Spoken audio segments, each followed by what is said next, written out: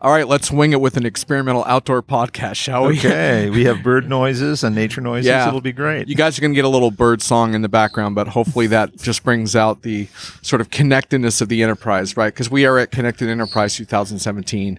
I'm joined by the masterminds behind Team Ability, and I owe them a lot because a couple of years ago they actually took me through this. We could talk more about that because I learned a lot about my own, even though I'm not really a very functioning team member in a corporate setting. I learned a lot about what I bring to the table and also kind of what roles aren't good for me, which is really important. And that's why I want to talk with these guys today, because teams are kind of a cliche, and I have a good team or my team sucks, but it's actually, there's a lot more precision we can apply to it than that. I'm looking forward to getting into that with you guys. Yeah, that'll be great. So I'm joined by Mark and Janice, or Dr. Janice, shall we say? And you just have a new book out, which you signed for me, so we'll include a mention of that in the description as well. But it's about Team Ability, and that's the name of your organization. Yes. And also of your concepts. Yes, indeed. So, Mark, you're going to give us a little bit of background on all this. Just a little bit. This all came about because of the interest in the difference between individual attributes and teaming behaviors. So rather than getting into a whole lot of detail, I'll just simply say that at a certain point, Dr. Janice and a person named Dr. Jack Gerber started working together. As behavioral scientists, they'd been observing the results of all different kinds of personality traits testing, aptitudes testing, and many other kinds of tests, which now include, more recently, the addition of things like EQ tests, StrengthsFinder tests, predictive index tests, and so on and so forth, all of which are based on the idea of self-inventory questionnaires. And not that there's anything wrong with that. You can find out a lot of things about the different parts and pieces of a person, described as, let's say, aggressiveness, extroversion, and so on, although they're given different names. Well, the problem with that is not that there's anything wrong with it, but rather it doesn't go quite far enough to tell you what teaming is about. So Dr. Janice and Dr. Jack got together, and they set to work on the mission of figuring out what is teaming actually. How do people connect with teams? And is there some way to use that information to make working life better? And it just took about 25 years and 9 years of tech development, and now we have that. Lean startup in a nutshell, right? Oh, yeah. Yeah. Very lean, very lean. It was an interesting experience. The first thing we did was I went back to my first love, physics and systems. I'm really a systems scientist. Wrote my first line of code very long time ago, machine language. IBM Wow. 650. Yeah. Got some COBOL there. And that was kind of considered modern, but once you've Right. Once you master machine language, then you can move on to COBOL. It's nice. The big problem is getting our carbon-based life forms sometimes to interact well with our silicon-based life Sure. forms, and we try to get particularly tech projects done. And everybody evaluates their team and says, I've got a great team or whatever. And they base it on, can I stand working with these people? And Right. do we have either a minimum viable product, or do we have we achieved whatever it is at least not more than 3 times as long as we were supposed to do it in, and we haven't gone over budget by 700%, we win. But that's not really enough. And we didn't want that. We wanted to actually produce business value. See, I wasn't only a techie, I also was a business person. Right. You might not have known. Did you know I ran a sheet metal manufacturing company at one We time haven't in my... covered that. Right. Well, I did. That's a separate podcast. but we'll That's do that. right. Okay. But you know what? It's the same. It's the same thing. If you Right. don't have the handoffs right, then your manufacturing's not going to work great. Your tech's not going to work great. Your sports team, you know this from sports. Sure. Sports teams are better when the handoffs are right. So we asked ourselves the question, how can we measure what's going on in that handoff? Because Right. it's the white space on the org chart. Well, I still see a lot of times people mostly function in teams in terms of, oh, I like this person or I don't like that person. And I'm really troubled by that because to me, like, this is my bias, but I don't think there's a whole lot of room for personal feelings when you're committed to, it's just like a sports thing. You don't have time for infighting if you're trying to quote unquote win the championship or whatever. And I think work is the same. And my thing is like, well, you think you don't like that person, but what if they were in a role that was suited for them and they were pulling their own weight in a way that you never expected? Because a lot of times you don't like them because they're unhappy in their situation. if you found them a better situation, then I think you might not never be like, oh, this is my best friend, but you would appreciate what they do well. Were you listening in when we were having our early discussions? Because this was the beginning. This was the beginning of the idea that we had to look at what was going on from the team's point of view. So we started to look at the team as a living, breathing entity. Right. So that we could then ask it, what do you need? Because if the team's needs were met, we'd achieve whatever we were supposed to be achieving. And it got all that I like you, I don't like you out of the picture. And so that led to the whole lot of development and the realization that what we were talking about as teaming was not what other people were talking about. They were talking about, did the personalities get along well together? We were looking at really the physics of it. Mm-hmm. And from that perspective. And so that led to us to line out and to really understand what universally all teams need. There happen to be 10 different things all teams need, but the people who want to contribute in that way, to make a meaningful contribution that way, they don't all look the same. And you can't identify them. They don't have the same resume. Right. It's their desire to give. And it's you didn't care about liking, but let me tell you a little bit about what corporate love looks like. Oh, wow. Not the salacious kind. No, not that stuff. No, we're not getting an HR prison here. No, not me. I haven't signed enough disclosures and disclaimers to do that. Think about how awesome it is to be contributing in your way. So, for me, that's big picture vision and, strategy and all that. But to have somebody on your team who's contributing in a completely different way, maybe, debugging, start doing the things that you don't like, you're going to have two reasons to love them. Mm-hmm. One, they're contributing to the same team you're on. And two, they're doing it. You don't have to. Right. Mark, sounds like we're trying to cut in there. No. I was just spacing. Oh, you were just. She was getting. Oh, right. Yeah, you were helping her with mic form. Yeah, she was getting a little too chummy. Yeah. So now that you're holding the mic, let's ask you, if a company wants to work with you guys, what is the process of getting started with this? How does this work? It's pretty simple. It's straightforward. We usually wind up talking to a senior executive or CEO or a business owner. And the reason for that is that this is very new stuff. And it's actually better to talk with people who aren't very familiar with a lot of the other kinds of things that have been being used for so many years, because people tend to mistake what we have to offer for those. They want to slot it into like, oh, you're kind of like Myers-Briggs or whatever. Yeah. And what we found out is that we were spending way too much time trying to explain the differences. Got it. When we were talking with people who were familiar with those things or even had certain preferences or likings for those types of tools. And when we talked to senior executives, and this would just be one example, there's a company in Philadelphia that a few years back was growing by leaps and bounds. It was about $350 million a year on its way to being $1 billion a year company. I was introduced to the CEO, and after a little bit of breakfast conversation, he said, "So what is this thing? Are you like a personality test or some kind of interviewing thing, or what is it? Because we've used we've used everything we could find, and it hasn't made a difference. We have 30% turnover on new hires, and we can't move the needle." And I said, well, no, this isn't anything like those. It's new technology, and it measures how people team. It will tell you how to construct a positive, constructive collaboration in your organization. He said, I'll have somebody call you. So we started working with the VP of HR, who called and said, my boss told me we have to use your technology. I said, I'm sorry.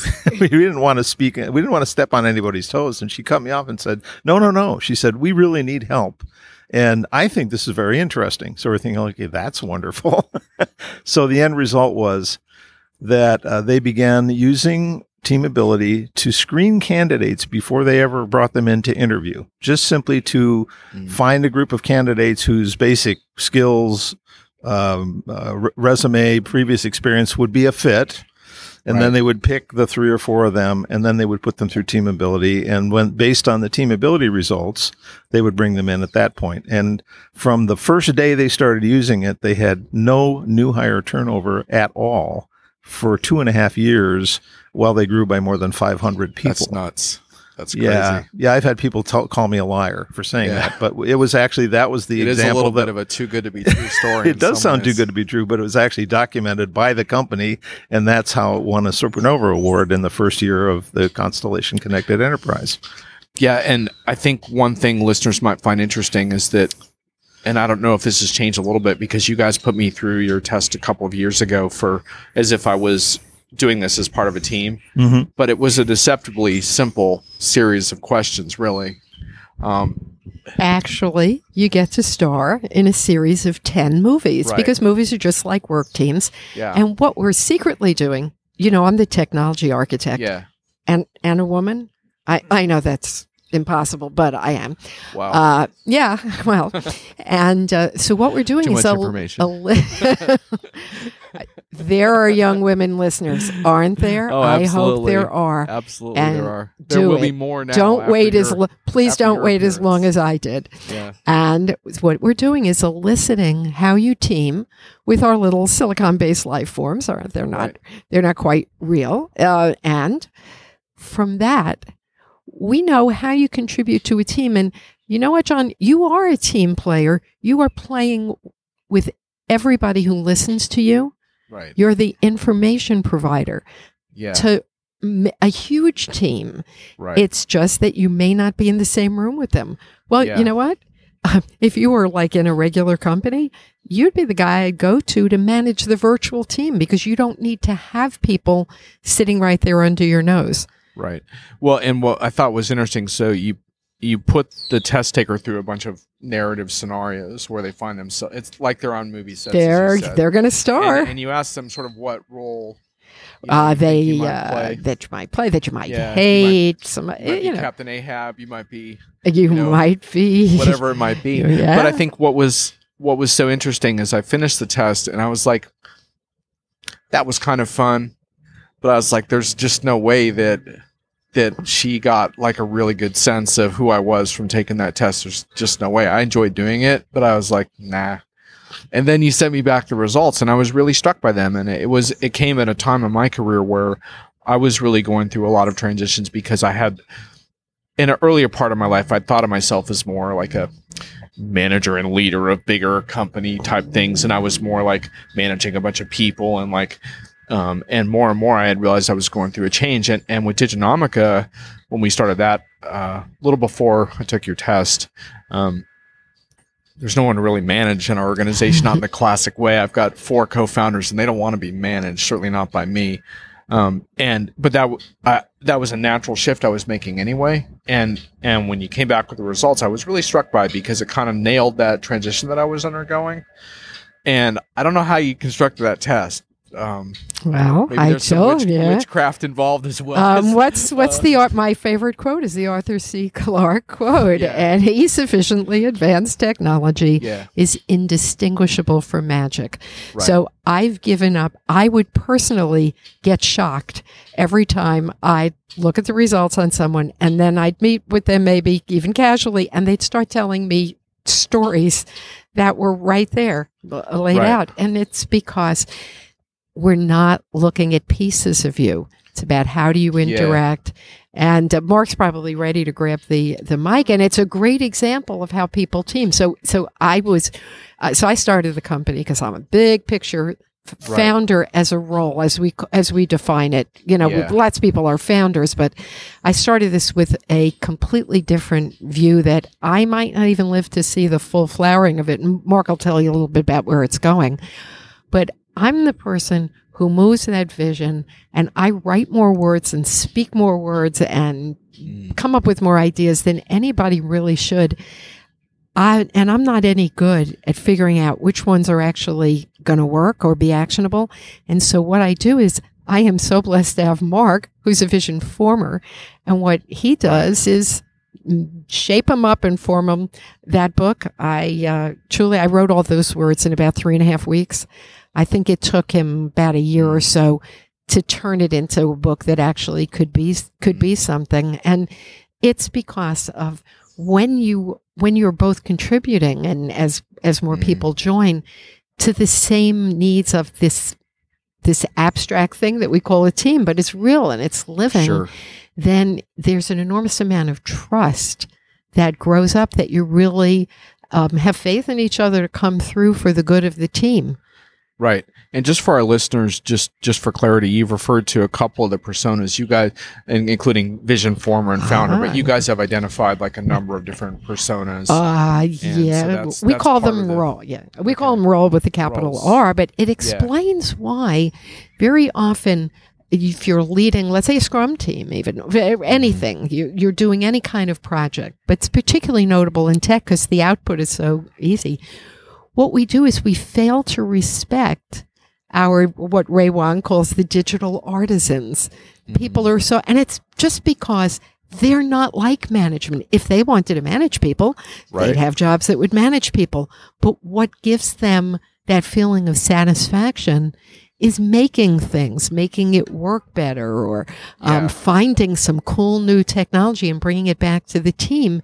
And so there's now a way not only to design the team, but there's an operating system of teamwork. So I'm going to let the more organized person of our two-person team here handle that. Yeah, basically, we previously mentioned that this was all about understanding how people seek to serve the needs of a team, and every team has specific needs.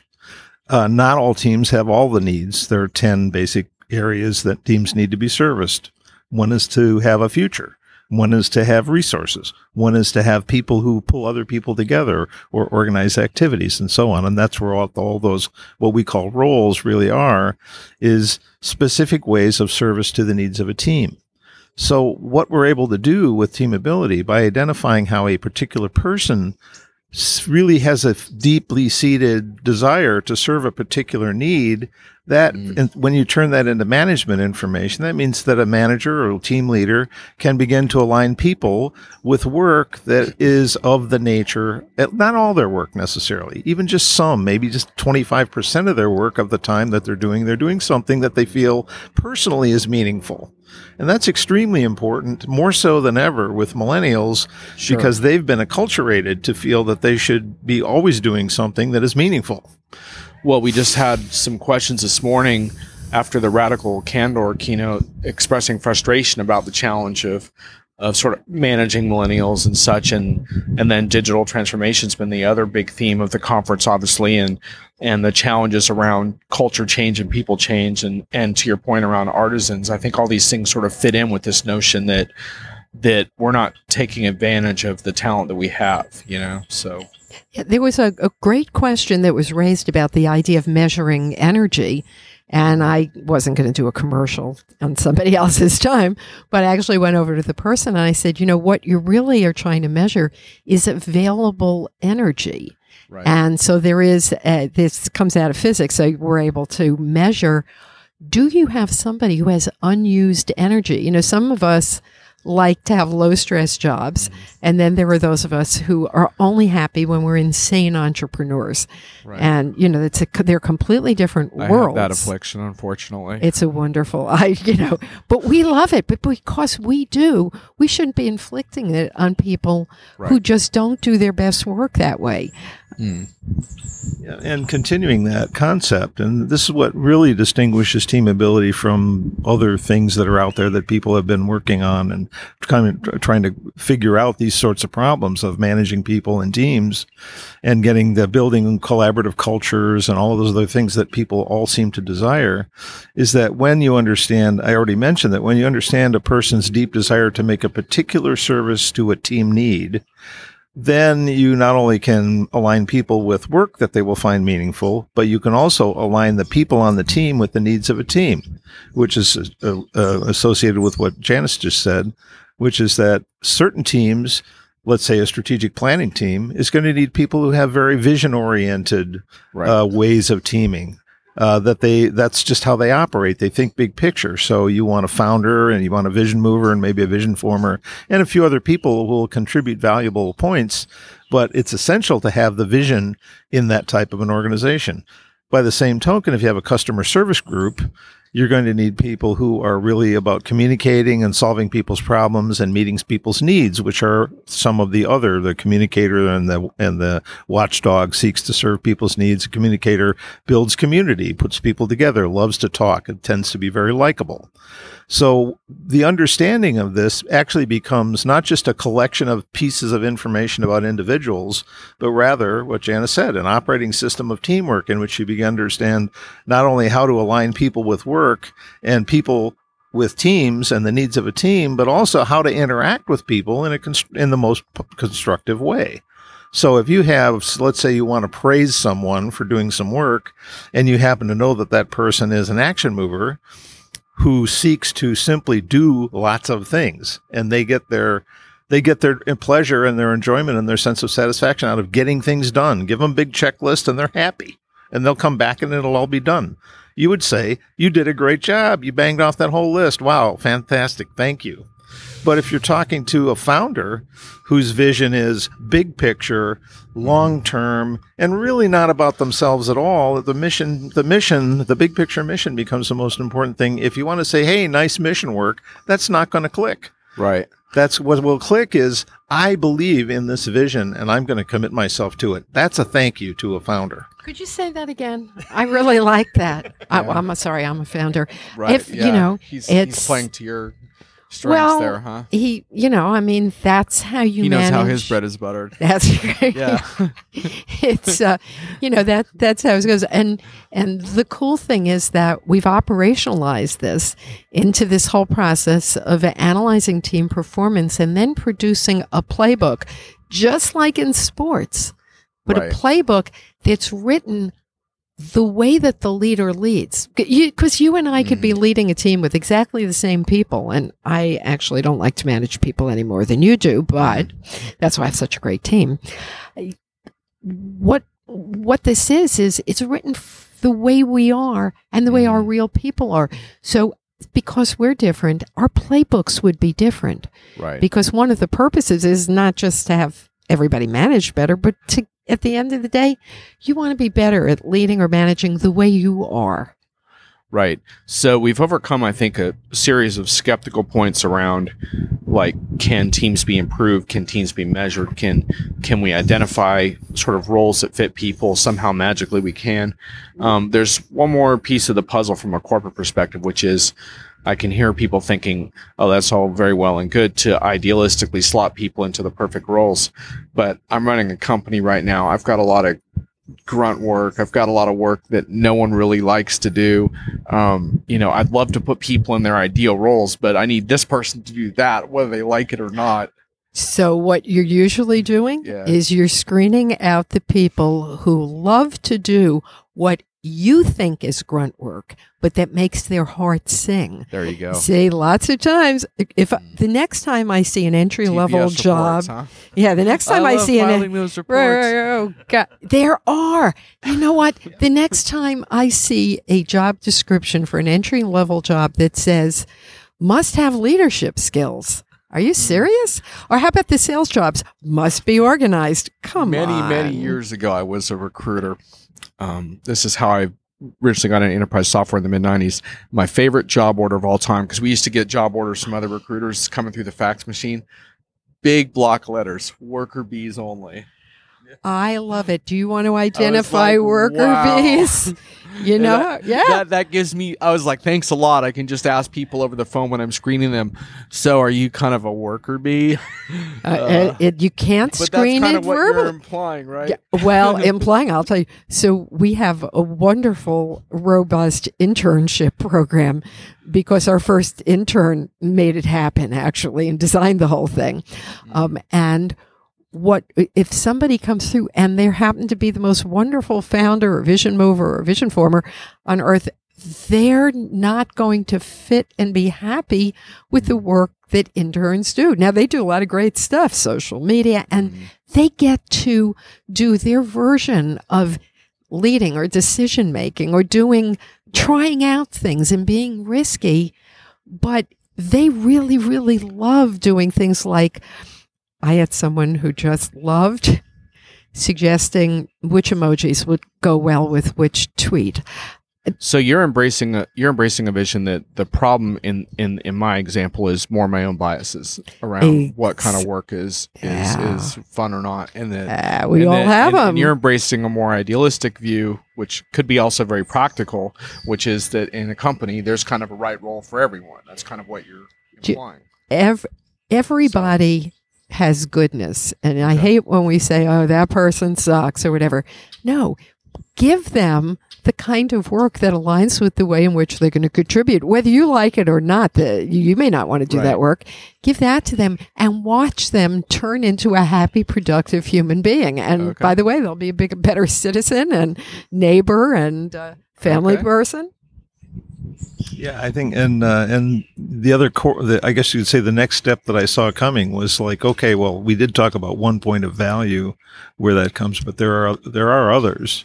Besides, once you organize people and work in teams, and then you begin to propagate the environment, the working environment, with awareness where each person, through their own self-coaching report that we produce for them, begin to understand their own way of teaming and to learn how other people team in ways that are different, so that everyone begins to think of other people as, well, they're just contributing different from me. So the fact that I'm big picture and they seem to always want to be down in the weeds fixing little problems or organizing stuff is really just that I understand now that we're fundamentally different, and I can be more respectful of their work.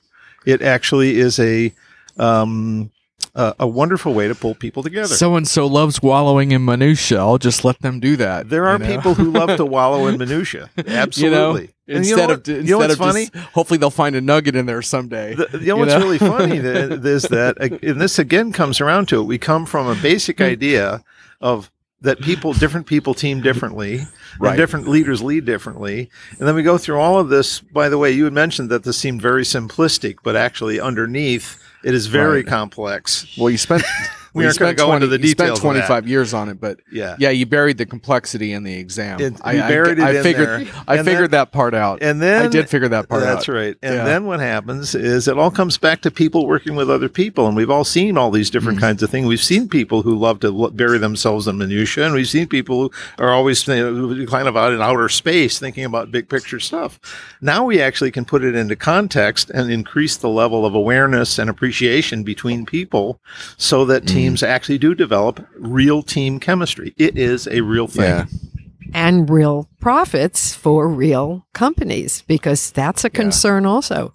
I mean, if you're thinking of investing in a company, you can put a valuation on the tech or whatever, but if you want to put a valuation on the team, you need some pretty deep information, and works for that too. Well, I think I can meet you 2/3 of the way on this one, which is that I think that I can't think of an organization that couldn't benefit from taking approaches like this. And to Mark's point, I can't really think of individuals that couldn't benefit from sort of the two-pronged approach of learning more in a nuanced way about what you're good at, what your strengths are, but also maybe appreciating like other types of strengths that you don't have. I think it's so important to understand that. And certainly you can aspire to things that you're not particularly good at the moment. So but I would say where your ultimate challenge would be challenge is United Airlines.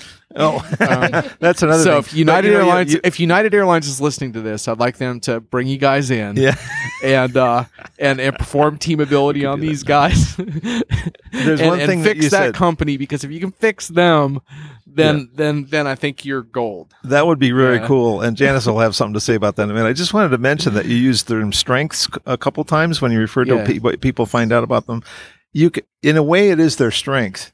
But fundamentally, the strength derives from something deeper, which is their personal connection to serving a particular type of team need. Right.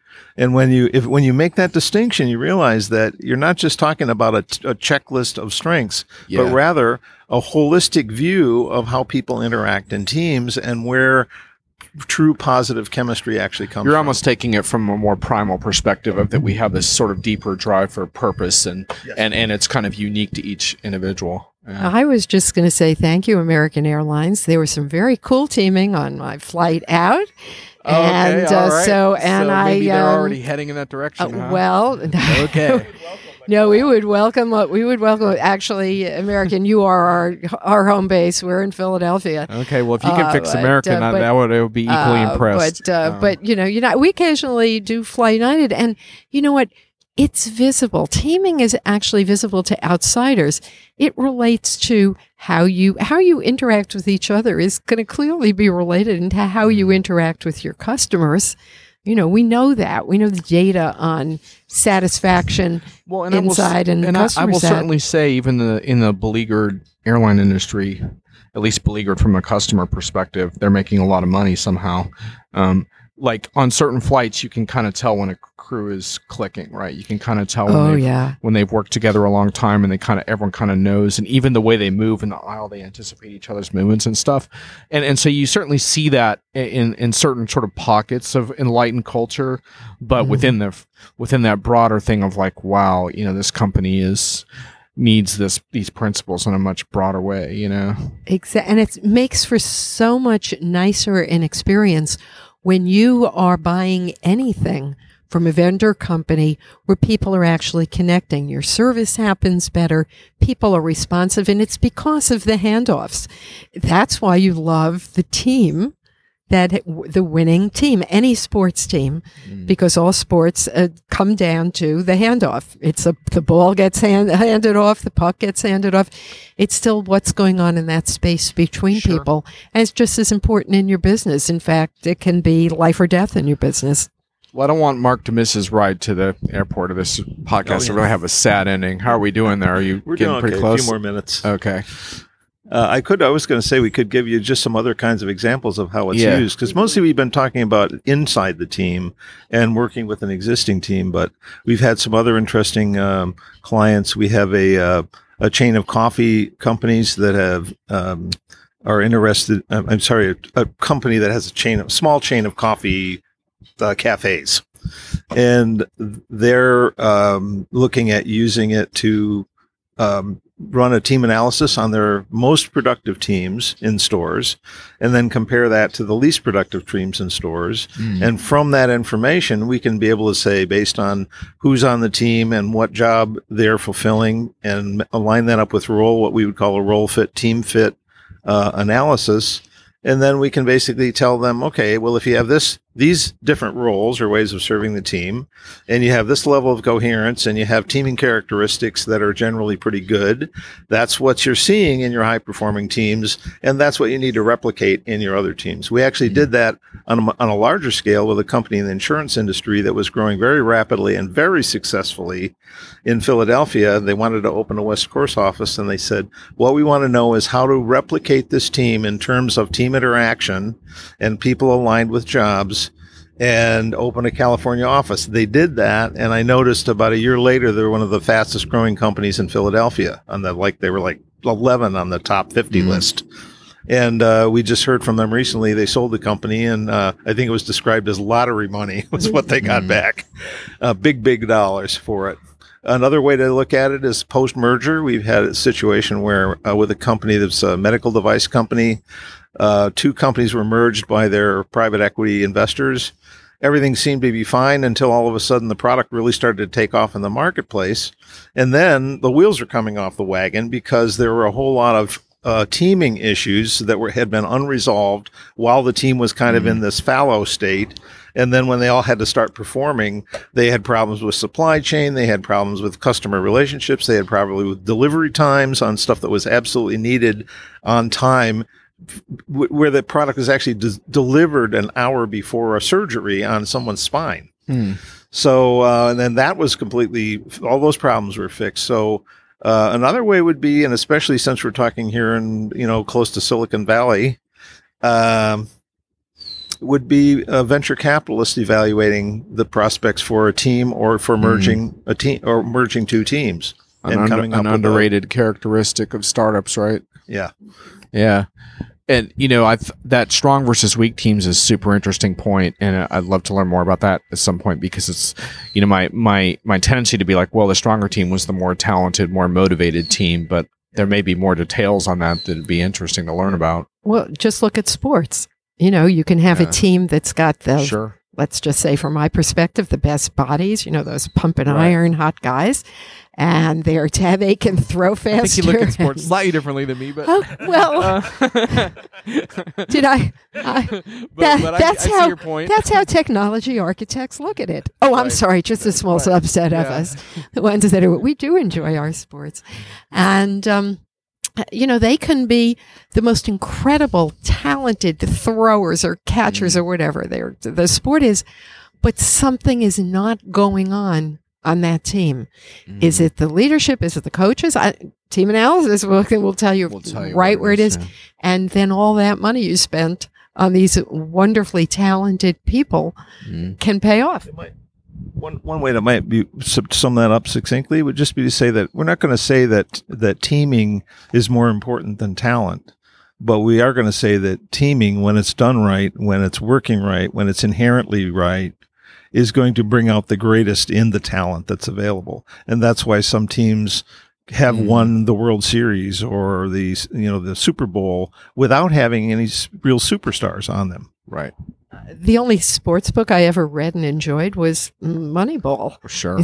Someone gave it to me and said, I think they're doing what you're doing. And they were doing that without the operationalization. Well, and I of think it, what was but- really interesting about that is that he never won a championship using that, but he obviously had a lot of success. I mean, and in sports, we often take an all or nothing view, whereas in many ways, he was a very successful franchise, but it was about doing more with less. And what's super interesting is, as a Red Sox fan, I can tell you that when we won our first championship in God knows how many decades, part of the fruits of that was applying a combination of the more Moneyball approaches, which are similar to yours, but then it was also spending money on super talent. So it was sort of a combination of, but ultimately it had to be a team, obviously. But it's sort of interesting. It was like talent plus team kind of was the formula there. Oh yeah. Now there's a pro ball team. I'm not going to name them because who has just started doing some work with us, and I'm going to be fascinated to see if they can drive that into the player area. Yeah. And see the win. And I guess that'll have to be the year that I have to root for, not the home team. Well, it's interesting because one of the Boston Celtics' best teams of all time, one of the reasons it was one of the best teams is you had Bill Walton, this Hall of Fame center, coming off the bench. And so he had embraced his role as a sixth man, right? And a lot of guys in his position wouldn't have done that. But then you bring this guy off the bench, it's like, oh my God. And so I think that's where it starts to get interesting, is how people accept roles and that make sense to them, and see how they could be uniquely a contributor. So I guess you can learn from sports in that regard. Oh, there are amazing people who are being underutilized in organizations all over. And we can say that because part of making your life better is letting you get exposed to all the things, not only that you can do now, but the things that are in your near future. And that's what's important for millennials. They'll accept being in whatever job it is if you give them enough interesting stuff. But what do you do about the ones who on day one really would like to lead the thing? Day one of my first real job, when I was just out of college, I wanted to run it, and I knew right out of the box, there were areas that could run better and that people weren't doing anything about it. And, frustration leads you to be an entrepreneur. Well, we should wrap up soon, but I hope that more companies think about hiring for potential. I did an interview with the CFO the other day who talked about that, how it's create exceptional workplaces was her presentation that she gave. And she was talking about how when they hire people, they're hiring people based on envisioning how they might grow into roles over time, and how they have structured ways within their company of exposing people to different things so they can do that. Because I think so many people, it's a tragedy when they don't ever get the opportunity to discover what they're good at and have it nurtured along to the point where they can excel. And she started at that company as just a entry-level accountant, and then evolved into a CFO because she was given room to do that. And I think in a lot of companies still, they don't think like that. And if they don't have that mindset, then they're not going to be able to take full advantage of what you're talking about, unfortunately. Well, with Teamability, they can have the roadmap for that on day one to know where can I move this person? And pipeline's getting important because recruiting. Boy, Yep. you're probably going to be happy that you're out of that. That's a tough one these days. It is. Oh, I so bailed tough. on that ship, thank God. but no, you're right. It would help. It would certainly help. Well, thanks a lot. Any final thoughts, Mark? Are we good? I think just that we really appreciate your Sure. interest in what we're doing, John, and Yeah. we hope the folks that you communicate with will take action. Thanks, We'd love Will. to talk with them. Yep. And we'll see you next year Next at year. Constellation Connected Connected Enterprise 2018. If the scheduling gods align, that will happen. And I hope you guys enjoyed the birds and maybe even heard the crackling of the fire behind us. But this is definitely one of the more scenic podcasts I've ever done. So, in fact, we'll wrap on that note. But thanks a lot. Take care.